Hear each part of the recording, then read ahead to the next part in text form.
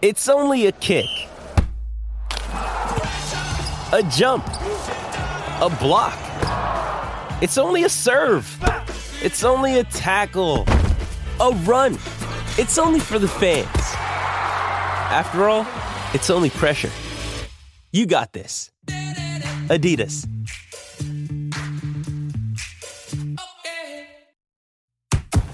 This is the Royal Blue Podcast from the Liverpool Echo, giving you the inside track on all the big talking points from Goodison Park.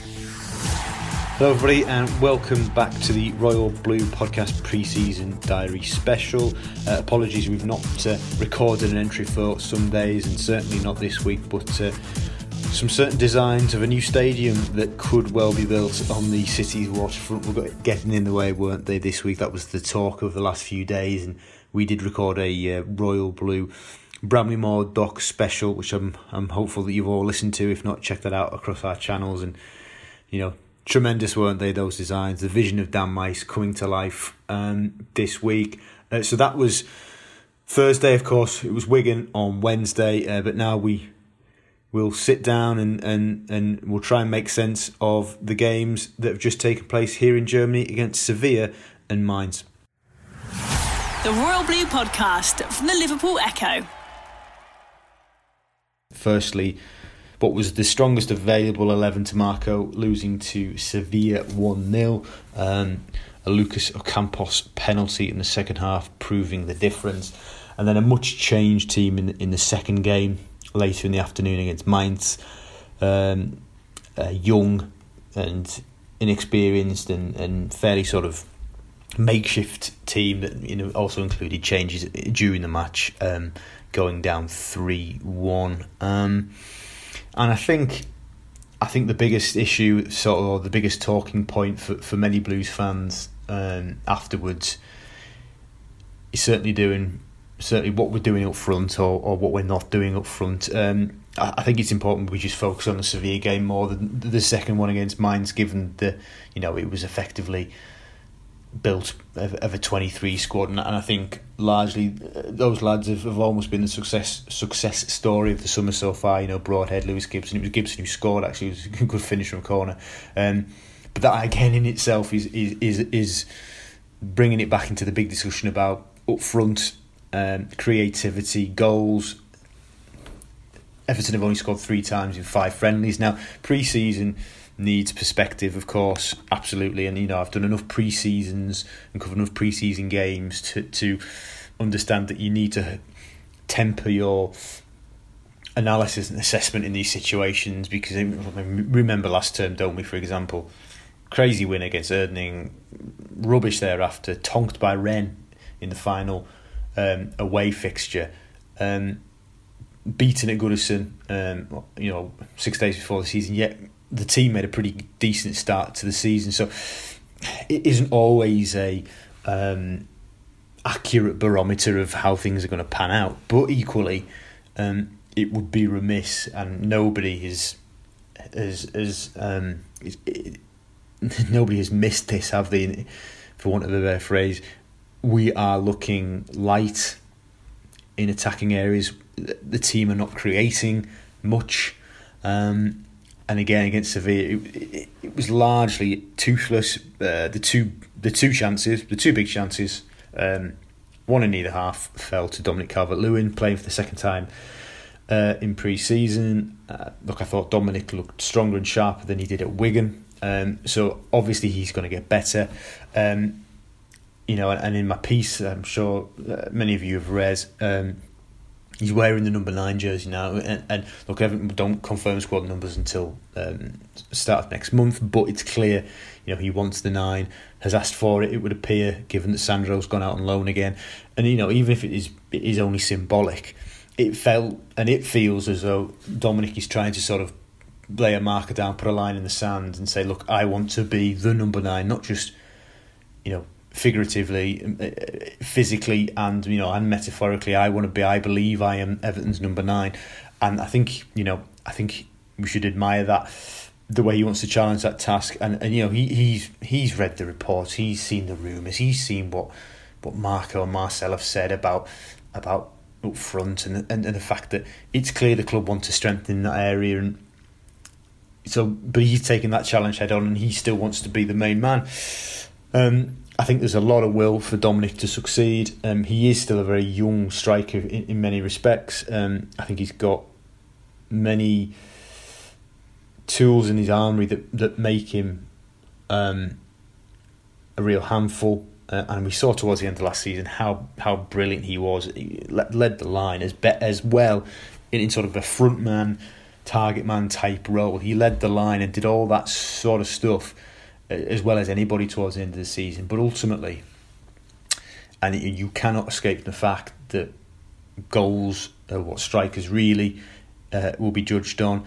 And again today, look, it's again everything in perspective, everything with a deep breath. But of course, there was two big chances in that first game against Sevilla. Both fell to Dominic Calvert-Lewin. The first should have been tucked away. Sigurdsson sliding him in. Immaculate first touch from Dominic, took him away from the defender, but then he prods it wide.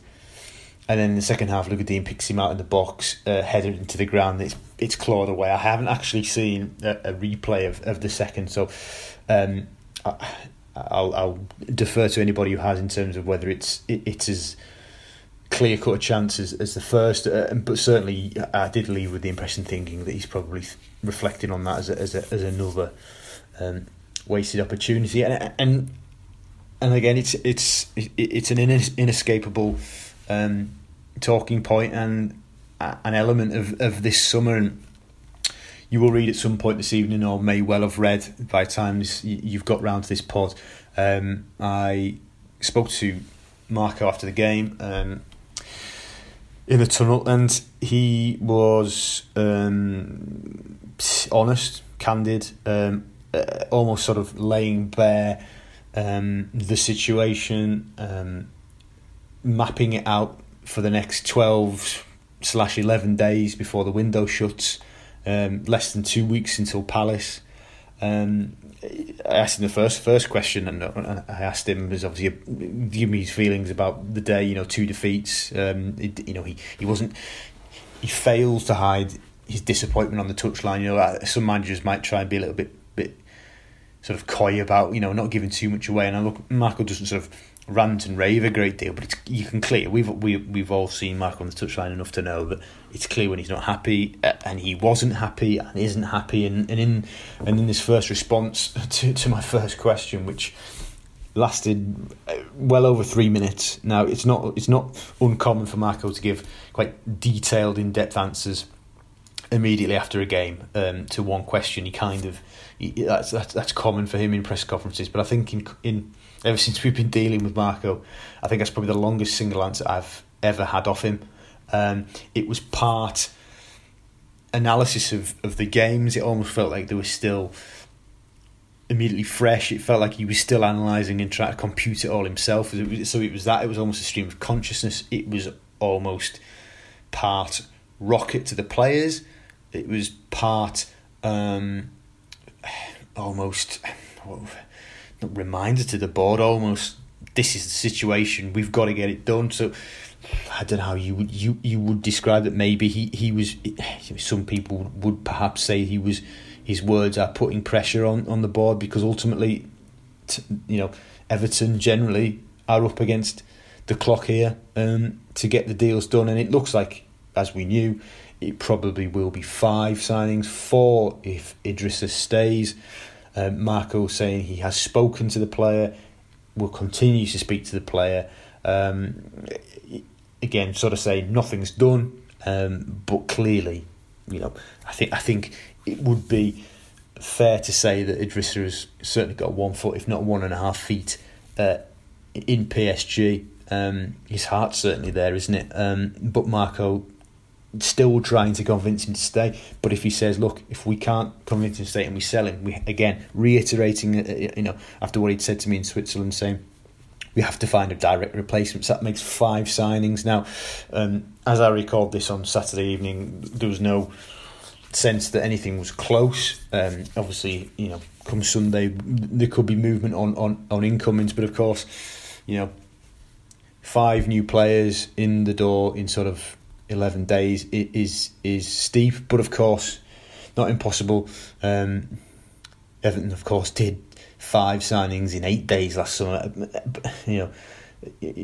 it was far from ideal, and it was right to the wire. In fact, 8 days, it was more like 8 and a bit days with Zuma, wasn't it? So in many ways that's too close for comfort. I remember Marcel saying he'd never experienced anything like it, and sort of saying, I don't want to have to go through that again. But it may well be that case, and it may well be a situation where Everton are really, really, really active towards the final few days of the window. Marco had said to us last week he'd wanted, in an ideal situation, to have his full finalised squad at Finch Farm by the end of the month. Now, that's 3.5 days away, less than 4 days away. It'd be a miracle for that to happen. I think he's obviously bracing himself, and from what he's saying, that it's going to be late. But really kind of bluntly saying to the powers at Everton, if we do not do this business, we will not do better than last season. Now, look, there's arguments for and against whether the squad as it stands, or with Richarlison back and maybe with a couple of new faces, could still do better. But look, that's Marco's view, and really his kind of, as I say, his blunt kind of, this is where we are, state of address, this is what needs to happen if things are going to get better, and the club are going to at least go 7th and then hopefully break the top 6. So interesting.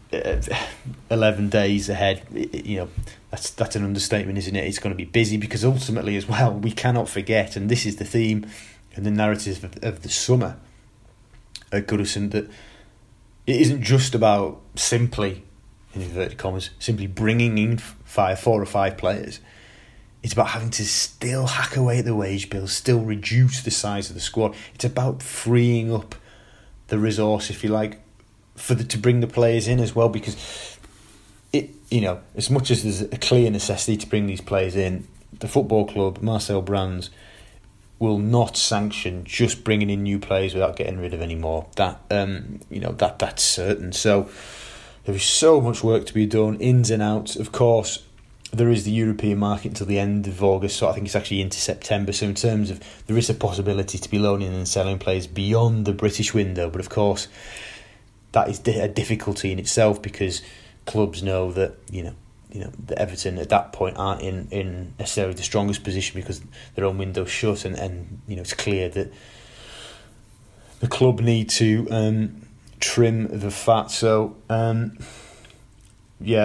really kind of pivotal 12 days in every sense, as we build then to Palace away, and you can understand any coaches, kind of managers are in such difficult positions, they're under pressure so early in the season. Now look, we hope that there's a stability and there's a long-term thinking now with Marco, but of course he will feel the pressure if things don't start well, and that's why he's saying these things. So fascinating period, and we hope everything gets done, and we hope the work gets complete. So thank you very much for listening to this. We'll check in the week, maybe some normal Royal Blue pod during the week, and then it'd be my colleague Adam Jones going to Bremen. I'm off next weekend, so follow Adam on Twitter. He'll be updating and providing analysis and reaction from the game with Bremen next weekend. But yes, thank you for listening, and we'll speak again soon. You've been listening to the Royal Blue podcast from the Liverpool Echo.